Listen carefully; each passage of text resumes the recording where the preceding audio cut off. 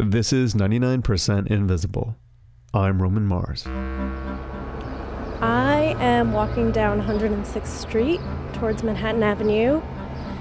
I can see the building in the distance. That's producer Jessica Miller, wandering around her old neighborhood. Oh yeah, so you can see on the back of this tower there's like a smokestack, or at least the remnant of a smokestack. Jess used to live near Central Park, and she's been walking by this building and wondering about it for a long time.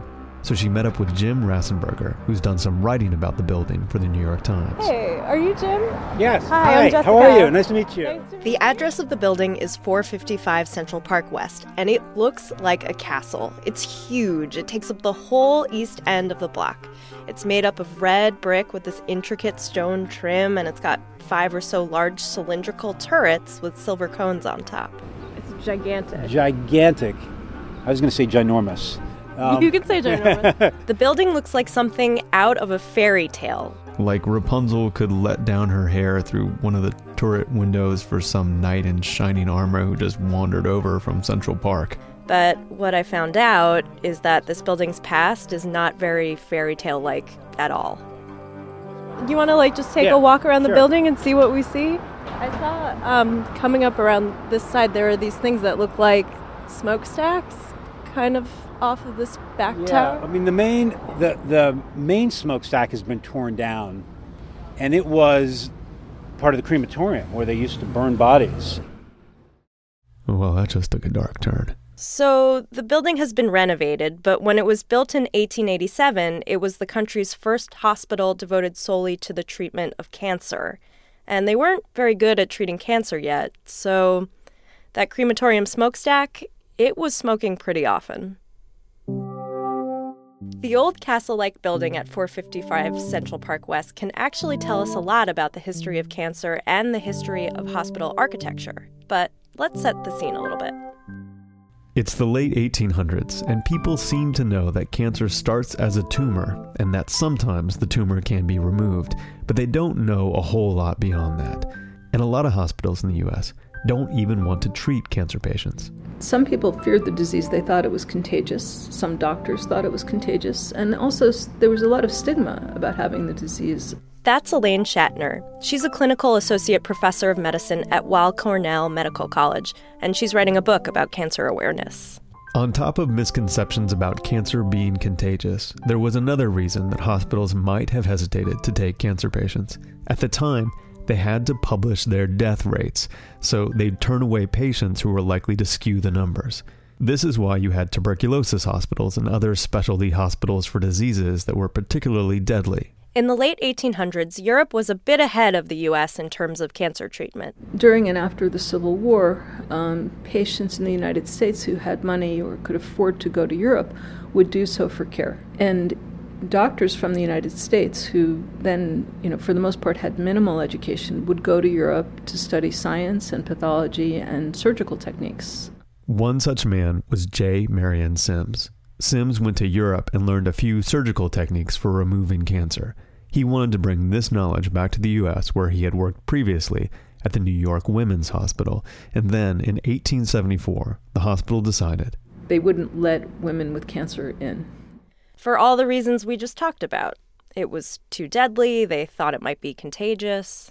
So in 1884, some philanthropists, including Elizabeth Cullum, who had lost her son to cancer and later died from the disease herself, broke ground on what would become the first hospital exclusively devoted to cancer care. It opened in 1887 and was designed by architect Charles Haight. Earlier I talked about the hospital looking like a castle from a fairy tale. And it turns out that was a pretty common style for hospitals of that time. They looked like castles. They looked like aristocratic mansions, and we see in the architecture that they're walled. They have gatehouses. They have elaborate entries. Sometimes turrets.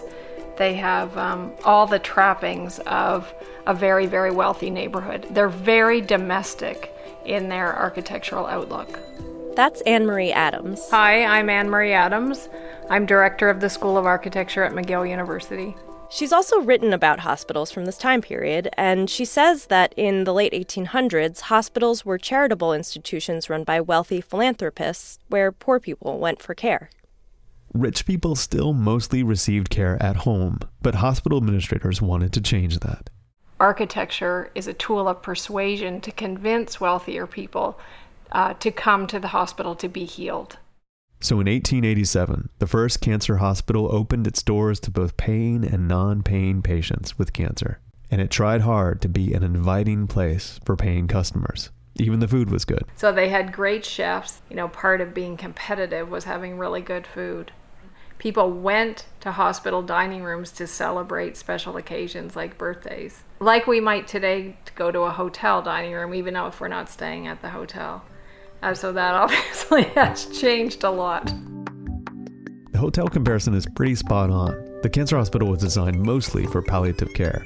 In other words, just making people comfortable and relieving pain. So they had champagne parties. They took people on carriage rides in Central Park. Again, that's Jim Rassenberger, who I met up with at the beginning of the story. It was a beautiful building and meant to be beautiful so that people didn't feel like they were going off to a terrible place to die, but rather going off to the French countryside. And the big round turrets with lots of windows that make the building look like a castle were actually wards that housed patients. Well, the patients were in beds around the perimeter, and there would be 10 or 11 beds. And so the doctor would come in and make his rounds from bed to bed to bed. Just to make sure you can really picture this, the rooms were perfectly circular and about 40 feet in diameter. And an aerial view of one of the rooms looked a bit like the face of a clock with beds around the perimeter. But the round rooms weren't just about aesthetics. By having these rounded rooms, fewer corners, it was thought that you could keep the hospital cleaner. Dirt accumulates in corners, so just get rid of the corners. It's kind of brilliant. Another distinguishing feature of this hospital and of others at the time was tons of windows. And the idea was that the open window would allow fresh air to flush the space between the patients. And this, of course, played into the idea that sicknesses traveled in bad air. This idea that sickness was spread by polluted, smelly air was called the miasma theory. But the weird thing is, by the time the cancer hospital was built, the miasma theory had been debunked by the germ theory, which rightly held that diseases spread through germs or microbes. The architecture just hadn't caught up yet. The architectural design of a hospital doesn't always correspond exactly to the medical theories of that time. Almost like society is hesitating to fully endorse the medical theory. Light, airy rooms, champagne parties, carriage rides through the park. It all sounds kind of charming. Until we get to the part about how nobody had any idea what they were doing, medically speaking. Beyond palliative care, the main treatment for cancer at the time was surgery. But surgery for cancer was still incredibly primitive. Just sort of massive cutting of people with tumors with the idea of removing every lymph node in their body and as much as possible as could be done while keeping them alive. Surgery was also hugely risky. This was before the time of antibiotics, so a lot of people died from infections after surgery. But desperate patients take desperate measures. If a doctor said, I can take this out of you, and it was causing pain and bleeding, people would often agree. The surgeries at the cancer hospital in New York, as in other hospitals at that time, were happening in an amphitheater so that students could watch and learn. There's a show on Cinemax that I watch called The Nick that graphically dramatizes these amphitheater surgeries from around the same time period. I want the students to take note that Dr. Christensen is entering on the medial line just above the pubis. As you can see, there is significant blood in the cavity. Vacuum, Everett. Surgeons from this time were doing pioneering work, and patients were pioneering guinea pigs. It had to start somewhere. But that show makes me so happy that I live in the 21st century. Agreed. Things were bad, and they stayed bad for cancer patients for quite a while. As late as 1920, only 15% or so of patients survived a cancer diagnosis for more than 2 years. Almost everyone died, so the numbers were bleak. And in 1900, the numbers were even worse. Which must be why they felt they needed a crematorium on site. Which must have been a really spooky sight if you were there and you could look out your window and see the smokestack. But imagine looking out there and seeing smoke come out of that smokestack. That would have been pretty awful. Under that billowing smoke, the New York Cancer Hospital soon earned a nickname, the Bastille. It was trying to look like a French chateau, but it ended up feeling like a French prison. Which is why, despite a huge demand for cancer treatment, the hospital couldn't get people in the door. The fact is that very few people wanted to go to the New York Cancer Hospital, and what's amazing is that the place struggled financially. Cancer care before 1900 and for a long time after was not lucrative. The hospital also tried to attract patients and funds by procuring a controversial new form of medicine, radium. For a while, around 1920, the New York Cancer Hospital boasted the country's single largest repository of radium.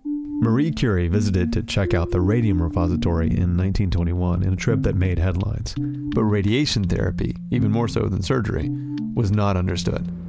It was administered by people who didn't know how to administer it because they didn't really understand it. And a lot of the radiation workers, doctors and nurses, themselves developed cancer. It wasn't until the 1930s or so that things started to improve. Surgery became better, the radiation treatments were working.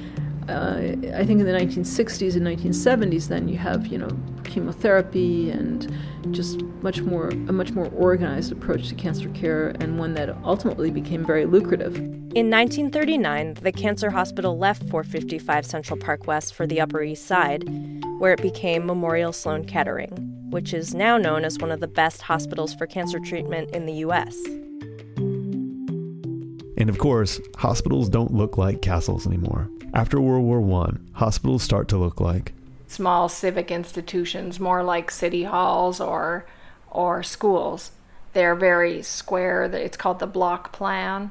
We also see the end of big open wards with lots of beds. Paying patients could expect single rooms, or typical patients could be in a double room or a room of 4 patients. And we said goodbye to good food, champagne, and carriage rides. The money was channeled in things like surgical suites and in mechanical equipment rather than in decoration.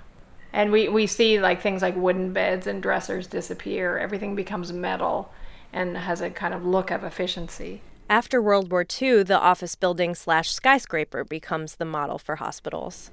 It all changes again in the 1980s with the onset of what we call patient-centered care, where the Atrium Hospital just takes off. These are hospitals that look like shopping malls. Just 1 or 2 floors, big open spaces. I mean, that's a very kind of capsule history of the 20th century hospital. We've done away with completely round rooms now, but the general idea of round rooms being easier to keep clean has actually persisted. So where the wall meets the floor, if you go visit a hospital today, you'll see it's probably curved so that nothing could get stuck in the right angle between the wall and the floor. As for the castle-like building that housed the first cancer hospital, it went through another really dark period. In the mid-1950s, it becomes Tower Nursing Home. That becomes one of the most notorious nursing homes in New York, and is a place where terrible things happen. Roaches crawling around walls and patients being abused. The nursing home was shut down in the 1970s, and the building sat vacant and in a state of disrepair for a long time. Jim Rassenberger used to walk by it in the 80s and said it was a spooky place. It was like a haunted house, but it was even better than that. It was a haunted castle. It just seemed to be on an inevitable fall into a pile of bricks. There didn't seem to be any escape from that fate. Because it had gotten so bad, you thought, well, who's going to come in here now? I mean, who would come in and try to make something of this building? That was New York in the 1980s. In 21st century Manhattan, even haunted castles can be turned into luxury condominiums. In the year 2000, the building was bought by a developer. Now it's 17 condo units, a parking garage, a spa, a pool, and a fitness center. The hospital castle on the park finally became on the inside what it always pretended to be on the outside. A nice place for rich people. Coming through the alley, trying to walk without a sound. doesn't really matter, cause there ain't no one around. Tiptoe through the alley and tiptoe through your life. You still got it coming, be it gun, be it knife. Next thing you know, you're eating hospital food. 99% Invisible was produced this week by Jessica Miller and Katie Mingle, with Sam Greenspan, Avery Trufelman, and me, Roman Mars. We are a project of 91.7 local public radio KALW in San Francisco, and produced out of the offices of ArcSign, an open-hearted, collaboratively minded architecture firm that generously gives us our home in beautiful downtown Oakland, California.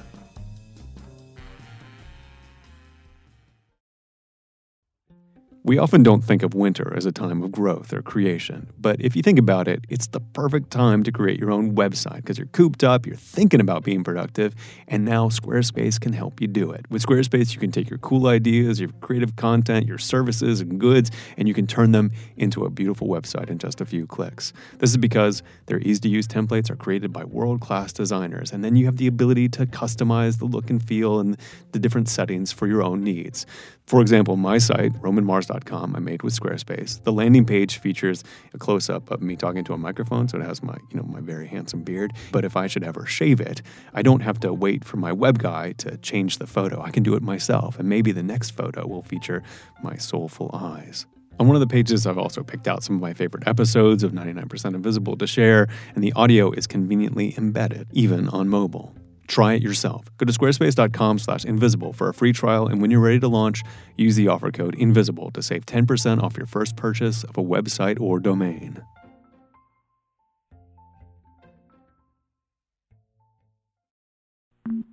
You can keep up with all the comings and goings of 99PI on Twitter, Facebook, Tumblr, Instagram, and Spotify. If you say hi, I guarantee if you just write hi, I will write hi back to you on Twitter. I guarantee it. And you're always welcome at our place at 99pi.org.